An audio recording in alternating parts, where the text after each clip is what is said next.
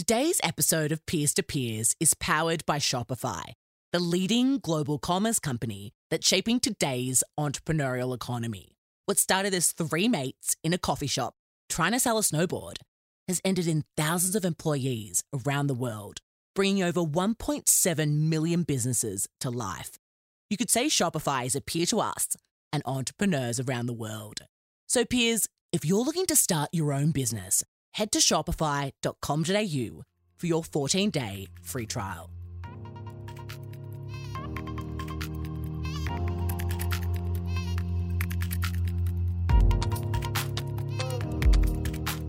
Big news, peers. It's our 5th year anniversary, and we're so excited to be celebrating by running a London podcast tour and interviewing the most influential entrepreneurs that London has to offer. Cheers to 5 years, peers. We hope you enjoy.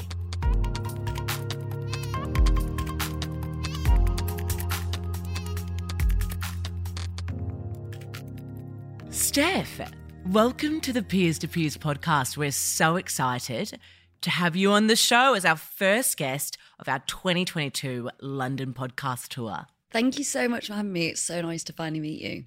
Yes. Oh, my goodness. So, you and I connected early last year, and just as you said, we've been trying to make this happen for the last year and a half, haven't been able to do it, but here we are in London town having a chat at the London edition. It's just so, so cool, and I really appreciate you taking the time, Steph. No worries. I mean, I get to chat for my job, so I really don't have a problem with this at all. I love that. So for those of us who don't know who you are and what you do, tell us a little bit about yourself. So I'm the founder and author of Fuck Being Humble, which I say with a lot of pride. And Fuck Being Humble is a business that helps people be unapologetically proud of their achievements and get over the fear of self-promotion. That manifests in a way that I'm a public speaker. So I deliver speeches to businesses, employee training, keynote speeches, motivational talks, but I also deliver workshops and talks to the community that I've sort of grown. And that can be anything from how to negotiate to how to network. It's really just making sure that people have those soft skills and really the skills that I believe are the ones that advance your career the most that we're not taught enough about. And a big focus for me is basically making professional development not shit, because I think so often it's just so dry and boring and it's delivered in a PowerPoint that's got terrible clip art in it, and it's just not been my vibe. It never has been. And I think there's a way that we can storytell and communicate learnings and advice and tips on how to develop your career in a way that people genuinely relate to. They find it relevant and it's funny. Like, I like to think I can be funny with my presentations, and I want to bring that through because I don't think growing our careers has to be something that's so serious and so intense. It can actually be something that we really look forward to doing. Oh, Steph, you blow me away. I couldn't agree more. You guys can't see me, or maybe you can on some of the videos, but I've been nodding along as you've spoken through that, and I think this is why I was so excited to have a chat with you today. But before we dive into your work and what you do, I'd love to start with asking a question that I often find to be very insightful and revealing, and that is, where did you grow up, and how has this impacted the choices you've made in your life and in your career so far? That's such a good question. And I actually talk about it on my CV, so it definitely has. So I was actually born in Madrid, and we lived there when I was younger. All my family can speak fluent Spanish and I can't, sadly.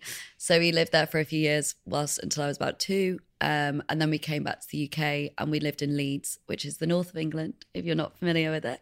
And, Leeds is, one of the top 5 cities in the UK. It's got a lot going on. We lived there for 4 years, and then we moved to New Jersey, in just outside of New York, and we lived there for 2 years. And then we moved back to the UK, and we lived in Leeds again until I was 18. I mentioned before my dad lived in Singapore and Hong Kong when I was 18, so I used to go out and see him a lot during, my time whilst I was at university, but also for the past 10 years sort of thing.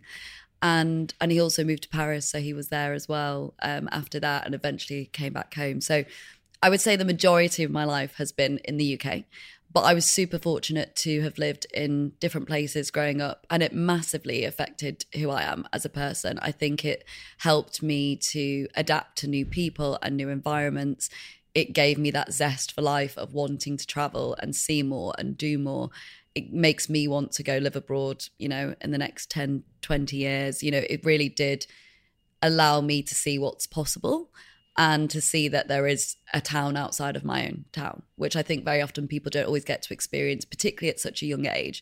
So it's definitely influenced. And also just things like my want to travel with work. Like we were just talking about coming to Australia or going to speak in New York, like that. I think that massively was influenced by growing up around the world as a child. It's just so true. And I think I personally resonate with that so much, having done a little bit of travel myself. But I think what's so interesting about your story, Steph, is that it was 2 years stints, 3 years stints. You weren't even born in the UK. You know, I think, what do you think being born in a place like Madrid, for example, and, you know, with a family that does speak a different language, but obviously English is the first, what do you think that taught you at a very young age about how you see the world? And I guess more so than that, how you identify with different cultures and kind of ways of being? I think I have a real big fascination with different cultures. I love to travel. Like it's a running joke that I'm like 4 to 6 holidays a year, like it has to happen. And that can be a mixture through work or travel, and it's weekends here or it's 2 weeks there. But I really do live to holiday. Like I work to holiday. That is what I do. Like I think that's part of living in London as well. Like there's so many great things about living in London, but you do need to have regular breaks because it can get quite intense. So yeah, I think, you know, just I have an absolute love to travel. It's a huge part of my life. And when I think about growing Fuck Being Humble as a business, I always knew London was going to be the market that I need, or the UK that was going to be the market that I needed to crack, because we're one of the toughest to convince that self-promotion is important. But I get so excited about the thought of growing Fuck Being Humble as a movement all around the world. Is something that I like really strive to want to achieve. So I think it absolutely has influenced that desire to do that. And I think it's something that I would like to pass on to my kids and the people around me, because I think it is just such a privilege to have got to experience so much in my life so early on, that I think it's definitely set a sort of style or expectation in a way that I want to be immersed in different cultures and I want to meet different people. And I think what's been super nice, obviously London is such a diverse city that when I do host my talks, you get such a range of people attending. I had 2 sisters come to one of my events recently who were like, we're from South America. We absolutely love your book. We're obsessed with you. We've sent 10 books of yours back to our family. Like I had to bring my sister today because she hadn't met you or been to your events before, but we love you. And like that for me, obviously, like I'm not emotionally stable when I hear these things. I'm like, oh gosh, I like well up. But that for me is like such a nice sort of reminder that the message is so universal and that actually there is so much potential for Fuck Being Humble to land well around the world, which I'm really excited about. It's so exciting, Steph. I want to talk a little bit about, you know, this idea of expanding your mind and kind of putting yourself in different situations so that you can create these new opportunities. You know, for our peers out there listening who maybe they haven't, you know, been as lucky to be able to travel around and see places they want to see and really expand their kind of perspective. What advice would you give to us around getting a greater perspective, understanding who we are, and, you know, how can we go about doing that if travel isn't an option for us? I think it's such a great question. I think actually the last 2 years that meant it wasn't an option for us. It was so hard for so many people not being able to see family, not being able to have those breaks, not being able to get around. It was super difficult. I think, you know, more locally in your areas, I'm such an advocate for networking. Like networking has genuinely changed my life. And I also want to say that like when I moved to London, I had 0 contacts. I had nobody backing me. I didn't have an uncle that worked at Vice Media who could open a door, and I didn't have any photographers in my family or cool creative ad agency connections. So every relationship I've built and all the amazing clients I work with and everything I've grown has been absolutely through the want and desire to build a network and to create something for myself and to explore new things, like you said. And I used to go to networking events like 3 to 4 times a week. It was kind of part of my job when I first moved to London. I took on a role in new business and I'd never really done it before, and I was having to generate new business. And I know that the best way I connect with people is through meeting them rather than sending out cold emails and all those things. And so through doing that, what was so amazing was that I was going to so many different networking events. It could be one about feminism one night, the next day it could be something about technology, the next day it could be something about food and nutrition, because I was, searching for any sort of clients that we could work with. And I think I've had so many amazing experiences, like gone to one talk and my mind's been completely shifted, or met one person who said one thing about someone they're caring for, and it's been like, gosh, I never saw things like that. And I think sometimes you don't have to travel. There are events, there are things going on in your vicinity that you just need to be more open to experiencing and exploring. I think we can get really static and stuck in our ways and kind of like just do what we always do, when actually particularly in London, in a big city, there's so much stuff you can do. But I think one thing I would say is that like online as well is so huge. What we've seen was, I know I personally had to move all my events online during the pandemic, and when I start off my events, I'm like, right, everybody introduce yourself in the chat, introduce what you do, share your LinkedIn profile, self-promote, this is what you're here for. And I've seen people literally generate work off a chat feed in one of my Zoom events. So I also want to encourage people who are listening not to see location as a barrier, because I think one of the blessings of the pandemic was that it really did break down locational barriers, and it's really opened up doors for people to be able to sort of connect with people that they never had before. So I think that's super important. But yeah, I think sort of always be open to being a sponge. Like a lot of people said, someone asked me recently, like, how would you mark yourself as a public speaker? Do you think there's room to improve? And I was like, always. Like, as absolutely, never feel like I'm going to be perfect at it. I know I'm good at it, but I think with all things, like I've definitely been someone who's always been quite inquisitive, whether it's watching things, going to exhibitions, going to stand-up speaking events, all these different things, trying to immerse myself in different spaces. And it's always influenced the work I do or the direction I go in. So yeah, I think it's so important to experience new things and really make sure that becomes sort of something that you are intentional about, rather than letting things come to you, because I think that's when things can get stagnant. And I actually think it's really important that you seek out those moments of inspiration, because otherwise it can feel quite repetitive, your day to day. When was there a time where you felt stagnant in your career, like you'd plateaued, like you were just over it, you didn't want to wake up on Monday and you were waiting and holding out until Friday? Was there ever a time where you experienced that, Steph? And how did you navigate through that? I'm smiling because I moved jobs quite regularly. So there was definitely multiple times that happened. I think one of the hardest experiences for me, which I've talked quite publicly about before, was my first ever job. I got a job straight out of university, which was quite rare. I think 4 of us graduated with a job. And it was just a really bad sort of time for job applications and trying to get a job at that time. And I worked for a small agency in Nottingham where I studied, and the boss was just not okay. Like he was abusive. He swore at us. At one point he said something like, "You're not worth the air that I breathe." Like, he was not a good piece of work. It was awful. And it was like coming home crying, not like dreading getting to Friday. It was every night crying. The Sunday scaries were the most real thing you've ever experienced. And I think one of the hardest thing was, when you are so junior, you don't know that it was really unacceptable. And this was also 10 years ago, where we were not talking about mental health as openly as we are now. We weren't calling out behaviours. We were accepting things. Hierarchy was such a big thing.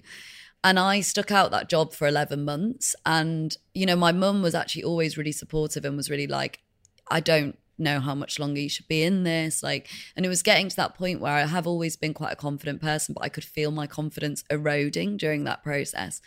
And eventually I sort of plucked up the courage to apply for different jobs. But I constantly had that thought in my head that, well, I've not even worked there for a year. And, people always say no one's going to take you seriously and all that stuff, which is complete BS, yes. I think now, to be honest.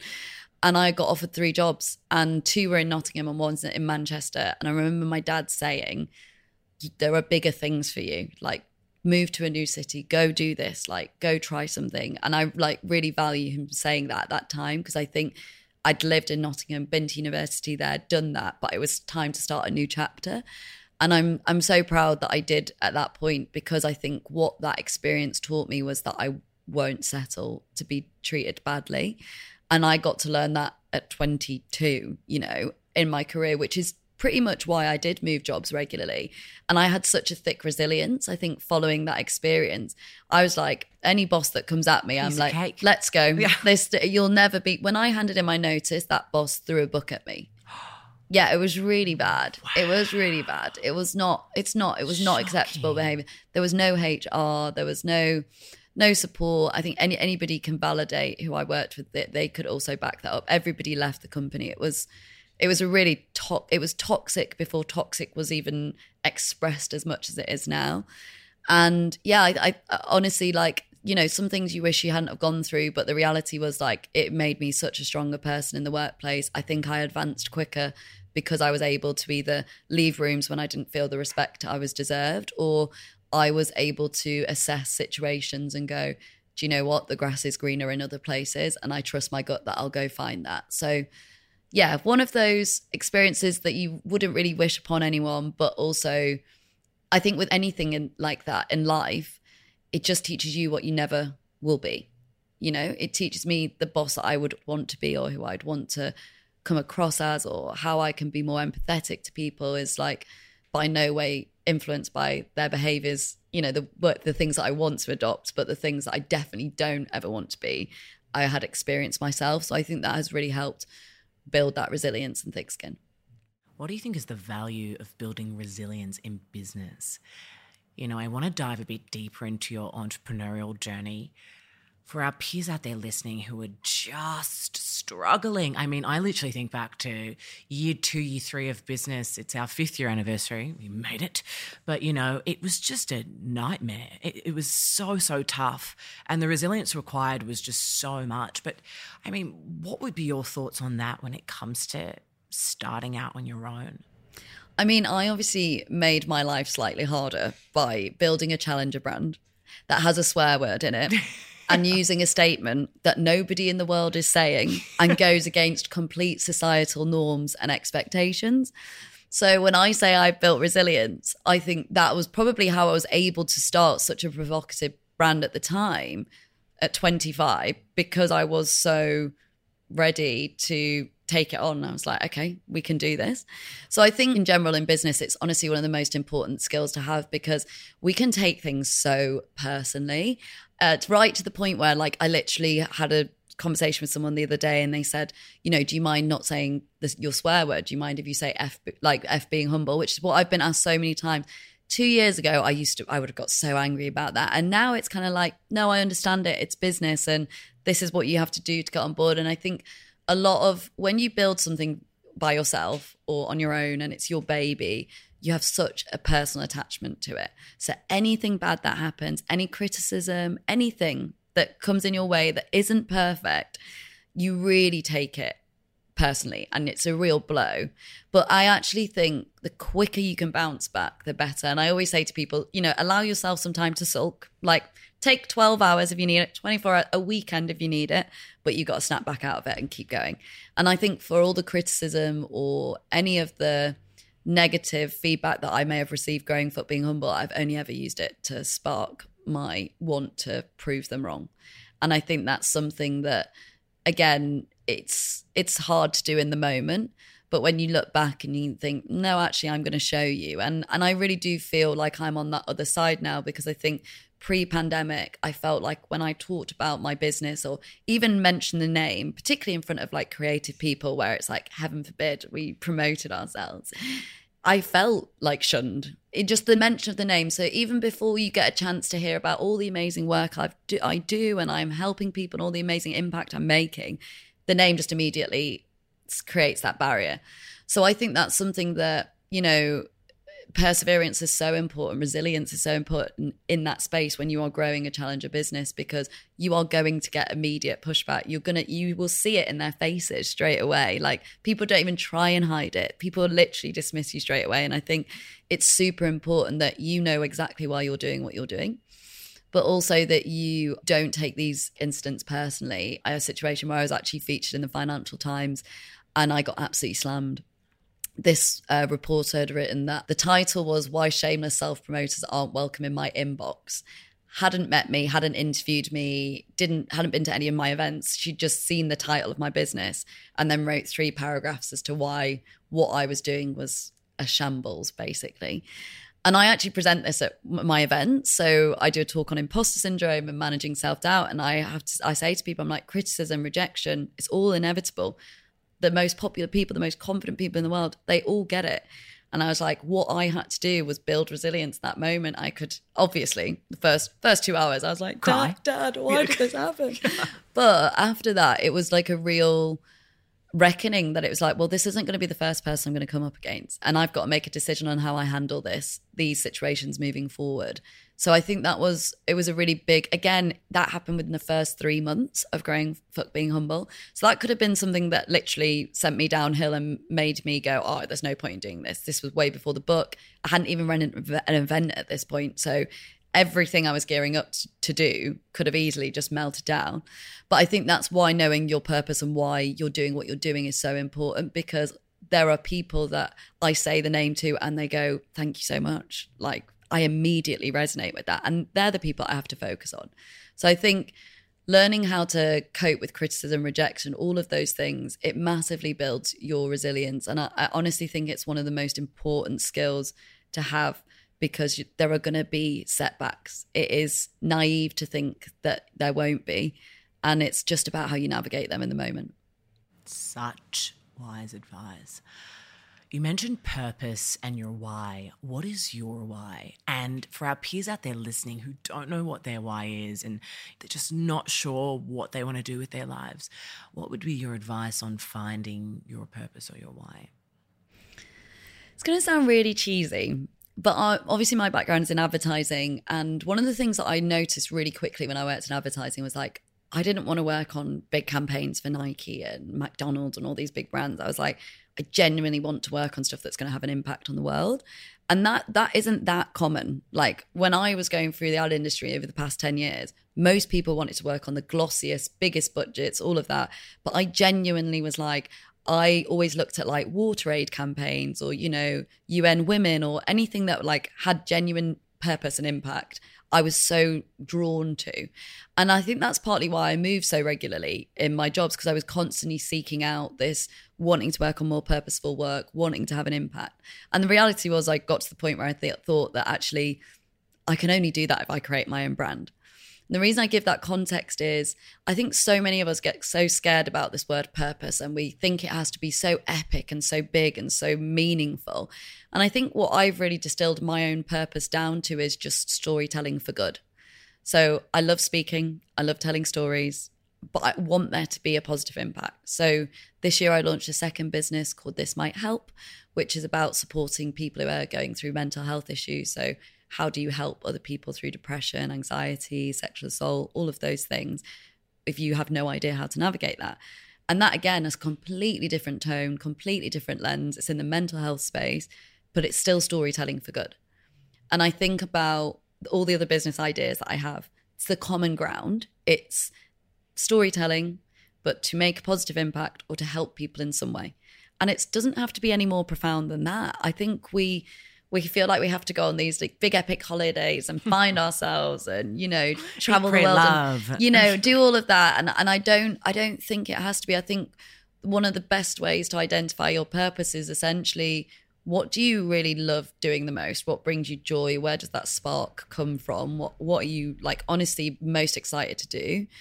And what legacy do you want to leave in the world? So that's one of the questions I ask a lot of people in my events. You know, what headline would you love to be written about you in the newspaper or in your favorite, you know, media platform? Like, what legacy, what do you want your grandkids to say about you? And that's absolutely fine if making epic Nike campaigns is one of them. Like it is like it, you know, it doesn't have to be worthy. You know, my partner is a product designer and he wants to make beautiful, simple and elegant things. That's his purpose. Great. Like he wants to not use as much waste and minimize how many products we have and make sure that we're using less, but they're still as functional. Cool.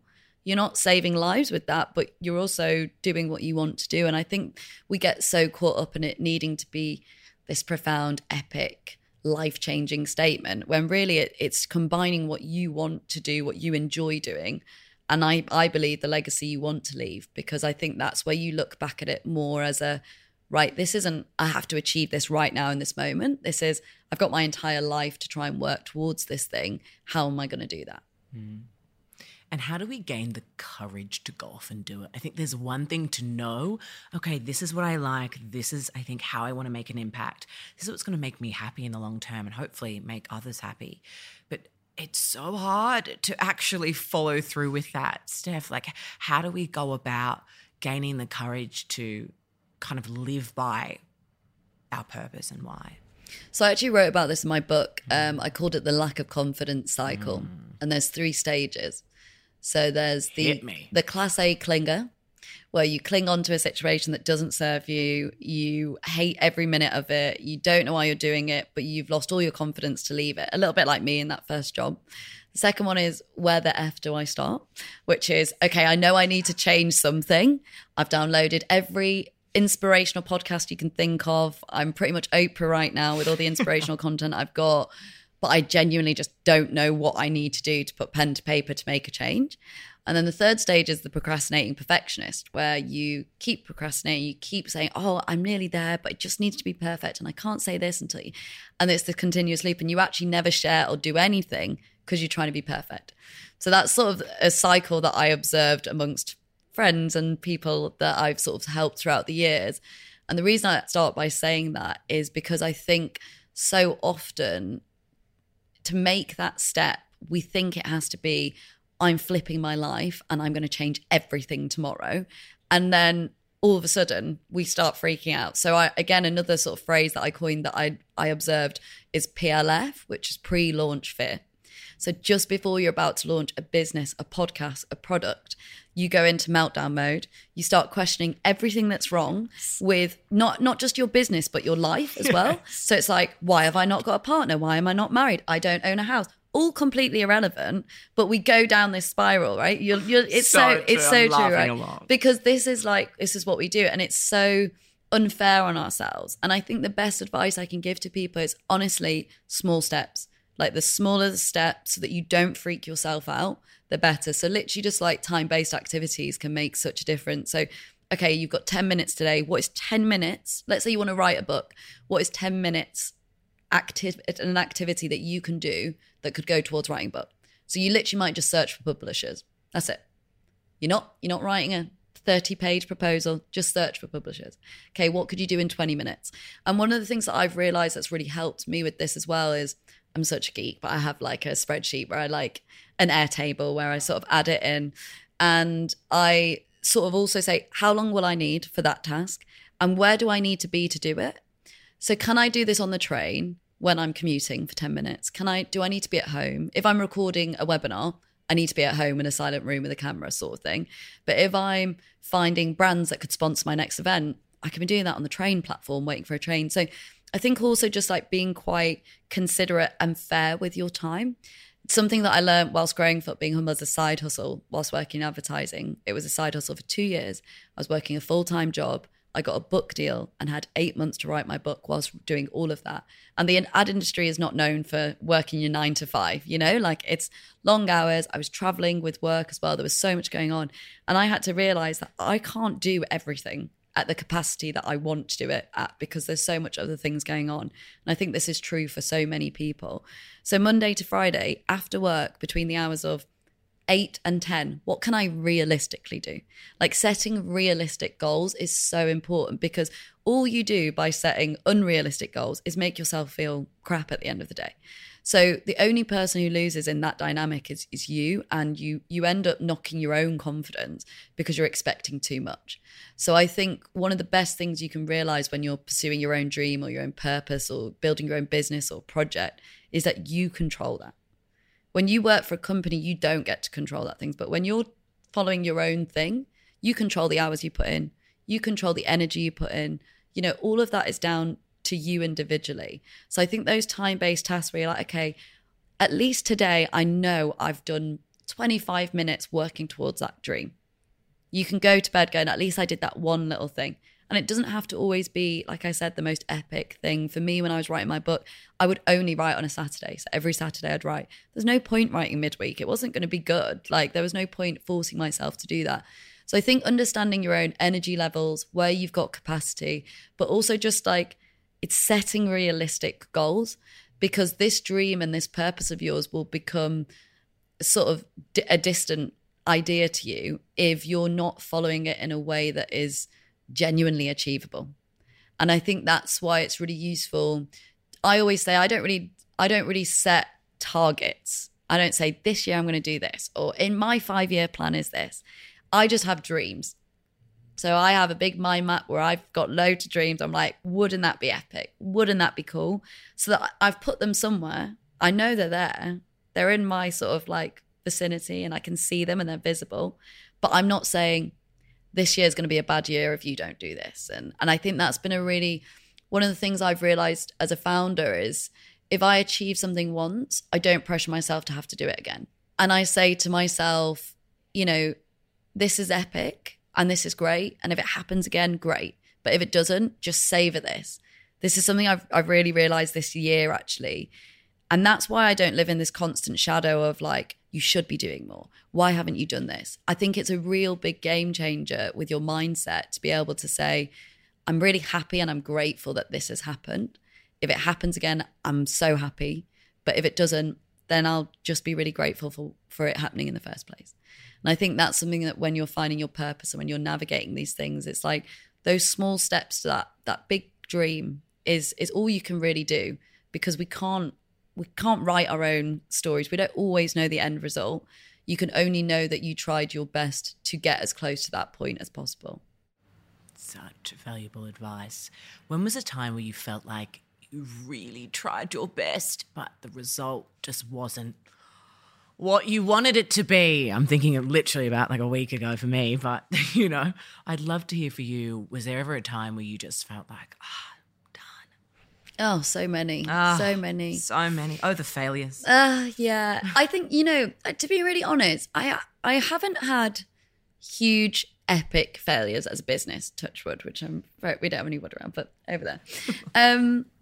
Which I am really glad about. And I want to be honest about, because I don't want to be like, oh, you know, this happened, because it hasn't yet, or hopefully won't happen. So I got the opportunity to exhibit at D&AD Festival in the UK, which is a big London creative festival. And it was for their New Blood category, which is helping graduates get jobs and all these things.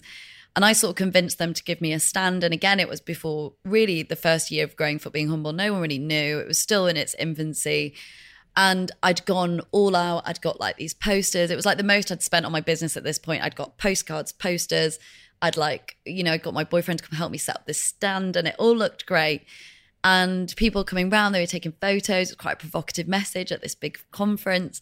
And on the like second day, or maybe the third day, and I was there for 3 days, my friend came and was like, you've spelt your brand name wrong.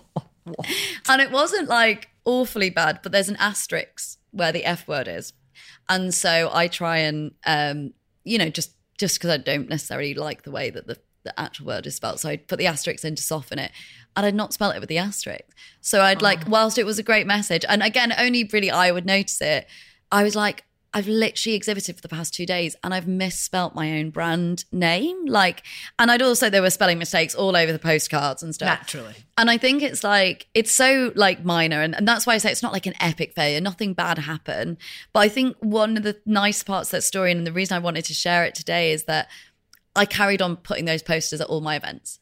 So I kept that one up with the spelling mistakes. And every time I saw it, I just smiled and I was like, this is just the reminder that I'm not going to be perfect and I don't need to be, and the whole world isn't going to fall down. Nobody is going to say you're not a successful business or you can't be taken seriously because of that one mistake. And I think that was like a real moment. Again, maybe these things happen early for me, that I grow this thick skin and go, well, you know, that's not as bad, or don't take this personally. But I think that experience, I put so much effort into it. And I was like, I worked in advertising. I had to like proofread copy all the time. It was in like, the point size was like 200. Like, how did I miss that? I'd misspelt it so badly.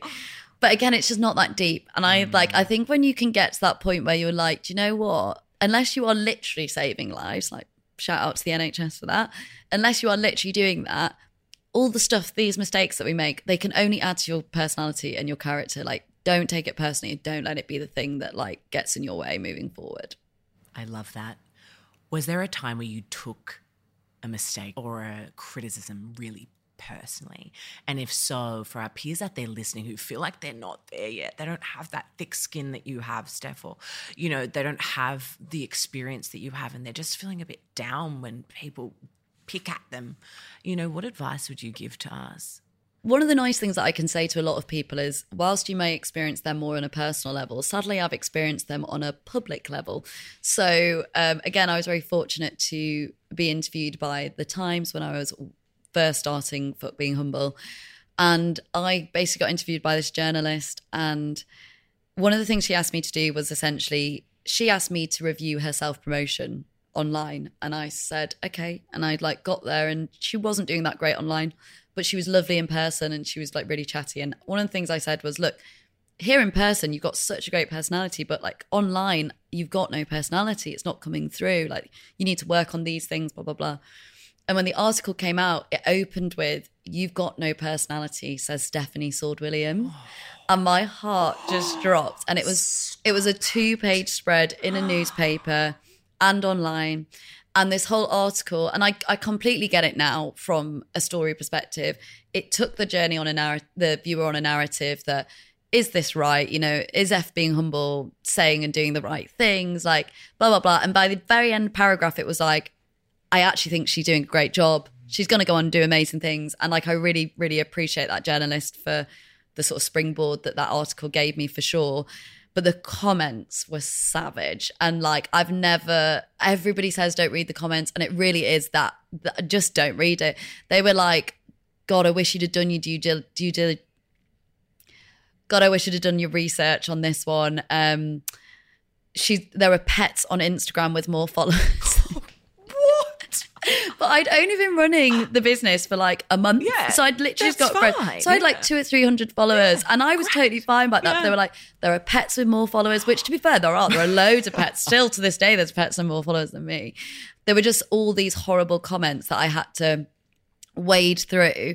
And it was really tough. It was really tough because you're like, especially at the start of a project. And that's why I say like, it's so important to know what you measure, what good looks like. And that's what I would say to you is that in both that instance and the Financial Times, I was getting ripped to shreds by people that didn't know me, that people hadn't experienced any of the content. They hadn't come to my events. They hadn't read the book. They hadn't done any of those things. So really, once you take your emotional perspective out of it, your rational mind has got to tell you you can't take this stuff personally. And I think there will obviously be instances where you experience criticism and there is a personal thing and maybe there is a connection. I think there's a really great TED talk by Sheila Heen where she talks about wrong spotting in feedback and criticism, where we constantly look for reasons to find, reasons for why this person's wrong in the criticism. We wrong spot. When actually, whilst 90% of what they're saying could be wrong, 10% of it could be true. And it could be what you need to grow. And that I've really held on to ever since, of that anytime I get a piece of feedback or criticism or something that I don't love, I've got to let my ego be a little bit bruised, but then let that 10% come through and go, is there a tiny bit of this that could provide you with a level of awareness, a level of understanding of someone else's, expectations or experiences that could actually make what you're doing better? And I think whilst it's never enjoyable to get criticism and it's never easy to take, it's really important to, first of all, know what good looks like for you and know how you're measuring your success and whose opinions you want to take from, but also allow yourself to take on that feedback, even if you hate what's being said. And, some of the things that, why these shameless self-promoters aren't welcome in my inbox, I kind of use that to my advantage. I actually say look, I know people feel self-promotion is shameless, but here's why, so I think kind of like we very often look at bad experiences, we put them in a box under our bed and we never go there again. But reality is we can't really move on from that. And all that does is linger, build up in our body, creates a level of anxiety, creates a level of stress. You end up being quite short or sassy about it and you don't really know why. And it's because you've not actually accepted that thing happened. and you need to move on. And it's part of your armor. It's part of what makes you who you are, but it doesn't have to be the defining factor, and it doesn't have to be the last word. It doesn't have to be the only narrative about you. Like, all of these things that are presented to you, all of this information, and trust me, I've had a lot with my business. I've had a lot of unsolicited advice. I've had a lot of men message me on LinkedIn from middle America telling me what I should and shouldn't be doing. And all of it can only fuel the direction you want to go in. Whilst it absolutely sucks in the moment, I get it. I really, really get it. It's one of those things that you have to kind of push through and go, do I want to let this define me and hold me down, or do I want to let this be the thing that drives me forward? Quote right there. Amazing. So look, Steph, thank you so much for that. I was nodding along the entire time. I am mindful of your time, though, right here today. So I'm going to start to wrap up with 2 final questions for you. But before we do, I just want to take a moment to acknowledge you, Steph, for the incredible work you've done and that you're doing, for showing us, and particularly us ambitious, young, millennial women, that if we have that goal, that vision and that dream, we actually can go out and make it happen. We can scream it from the rooftops. We don't have to hide beneath the covers, and it's all okay. And for that, we really appreciate you. No, thank you. Oh, of course. So, So the second last question is, what are 3 key pieces of advice that you would give our peers out there listening that you wish you got when you were just starting out? Oh, a great question. So the first thing is, don't let anybody else tell you what you're capable of doing. So I think I let that affect me quite early on in a job. And someone was like, no, you should definitely do this because this is where your skills are. And actually, I don't know if there was an element of competition. I don't know what the dynamic was, but I took a route throughout my entire career based on that. And I look back now and I think, I wish I hadn't listened to you. Wish I hadn't had that. So I would not let anybody tell you what you are capable of doing. And that's at any point in life, because every year you change. Every year we can become different people. Every year we can learn something new. So never let anyone else tell you what you're capable of doing. I would say be unapologetically proud of your achievements. I think there's such a stigma around this. And I suppose what I mean by that is, like, there will always be a place to be humble. And it is so important that I emphasize, of course, I believe in humility. Of course, I believe in that. What I hate to see is people being so modest, they miss out on opportunities. So please remember that when you get the chance to speak up, you own that room. You get to do that. Please don't wait to be invited. Literally, fuck being humble and tell people how good you are. Don't hold yourself back. Don't live in regret. Don't worry about what other people are going to say, because ultimately everyone's so focused on themselves that actually it is so important that you are unapologetically proud of your achievements, because you work so hard to get that praise. So when you then get that praise and you deny it for yourself, or you don't talk about it, you're just the one losing at the end. And I think the final piece of advice I'd give is keep a handle on those dreams, but don't be a prisoner to them. So I think one of the things that we can do is that we choose a subject at school, we go and study at university, we are pressured by our parents to do certain things or by society, and then you have an awakening at 25, at 30, at 40, at 50, and go, I no longer want to do this. And you don't feel you're able to change because you don't want people to think you're flippant or people won't take you seriously or all those things. But I just think, don't be a prisoner of the dreams you made when you were 16. Because, I used to say I wanted to be a wag, and thank God I've grown out of that one, I got a backup plan and it's worked out quite well. We change so regularly that it's unfair on yourself to say to you that you have to stay in that same position always. I mean, the past few years have shown us, if anything, how easy it is to reinvent ourselves. All the amazing resources online, all the courses. I ran a side hustle school to teach people how to run side hustle, and 700 people have gone through that. And it was a real signaling to me that, yeah, people do want to have that ability to move and shift if they want to. And there should be no shame in that. So I think, keep checking in on what those dreams are. And it's okay if they evolve and they're changing, and maybe they're changing with who you're becoming. And maybe that doesn't always align with the person you were before or the people you hang out with. But that's also okay for you to go find new sets of people that are going to support you on that journey. So yeah, I think they would be my 3 pieces of advice. Just so good. Steph, before I ask you the final question, I just want to say thank you so much for joining us today. It's been absolutely awesome to chat with you. I know I've taken away so many gems of wisdom from you, and I know our peers out there listening have too. So thank you so much. And the final question is how we finish every episode of the Peers to Peers podcast, and that is, what is the value of pursuing what you're most passionate about? I think never living in regret. So there's an author called Daniel Pink who's just released a book that looks at regrets. And he says one of the biggest regrets is boldness regret. Wishing I should have done that thing, wishing I'd spoke up, wishing I'd have done that. And so many people live in that. And I know, like I said this recently, someone like, not that I ever want this to happen, but if I got hit by a car tomorrow, I'd know that I'd really pursued my dreams, and there's no regrets. Literally no regrets. Like, of course, there's things that I may have said differently or done differently, but I won't wake up in 20 years' time going, I undersold myself. Like, I did the complete opposite, actually. Probably sold myself too much. But I think, Never. I think it's that never living in regret, never worrying about what if. That's the absolute beauty of pursuing the thing that you're most passionate about, is that you will never question, is there more to life, because you're living that life. Oh, Steph, thank you so much. We've had an absolute blast. What a way to start our 2022 London podcast tour. Oh my goodness. To all our peers out there listening, thank you so much for tuning in as always.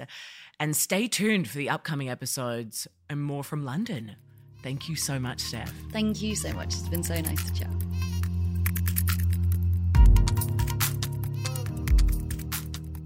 Thank you for tuning in to the latest episode of the Peers to Peers podcast, powered by Shopify. Remember, peers, we're here to help you turn your passion into a business. And so is Shopify.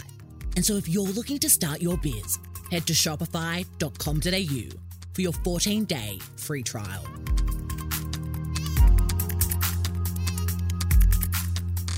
Peers, that's a wrap.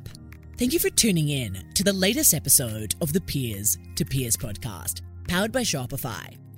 We hope you've enjoyed your introduction to our latest guest peer, and that you find them as gung-ho as we do. For more, make sure to subscribe to our show on Apple Podcasts, Spotify, wherever you get your podcasts, and leave us a review. We produce with passion, and it doesn't stop here. To see what else we're up to, visit thepeersproject.com or follow us on Instagram @thepeersproject. We'll have fresh, real talk for you next week, peers. Until then, if you need inspiration, look amongst your peers.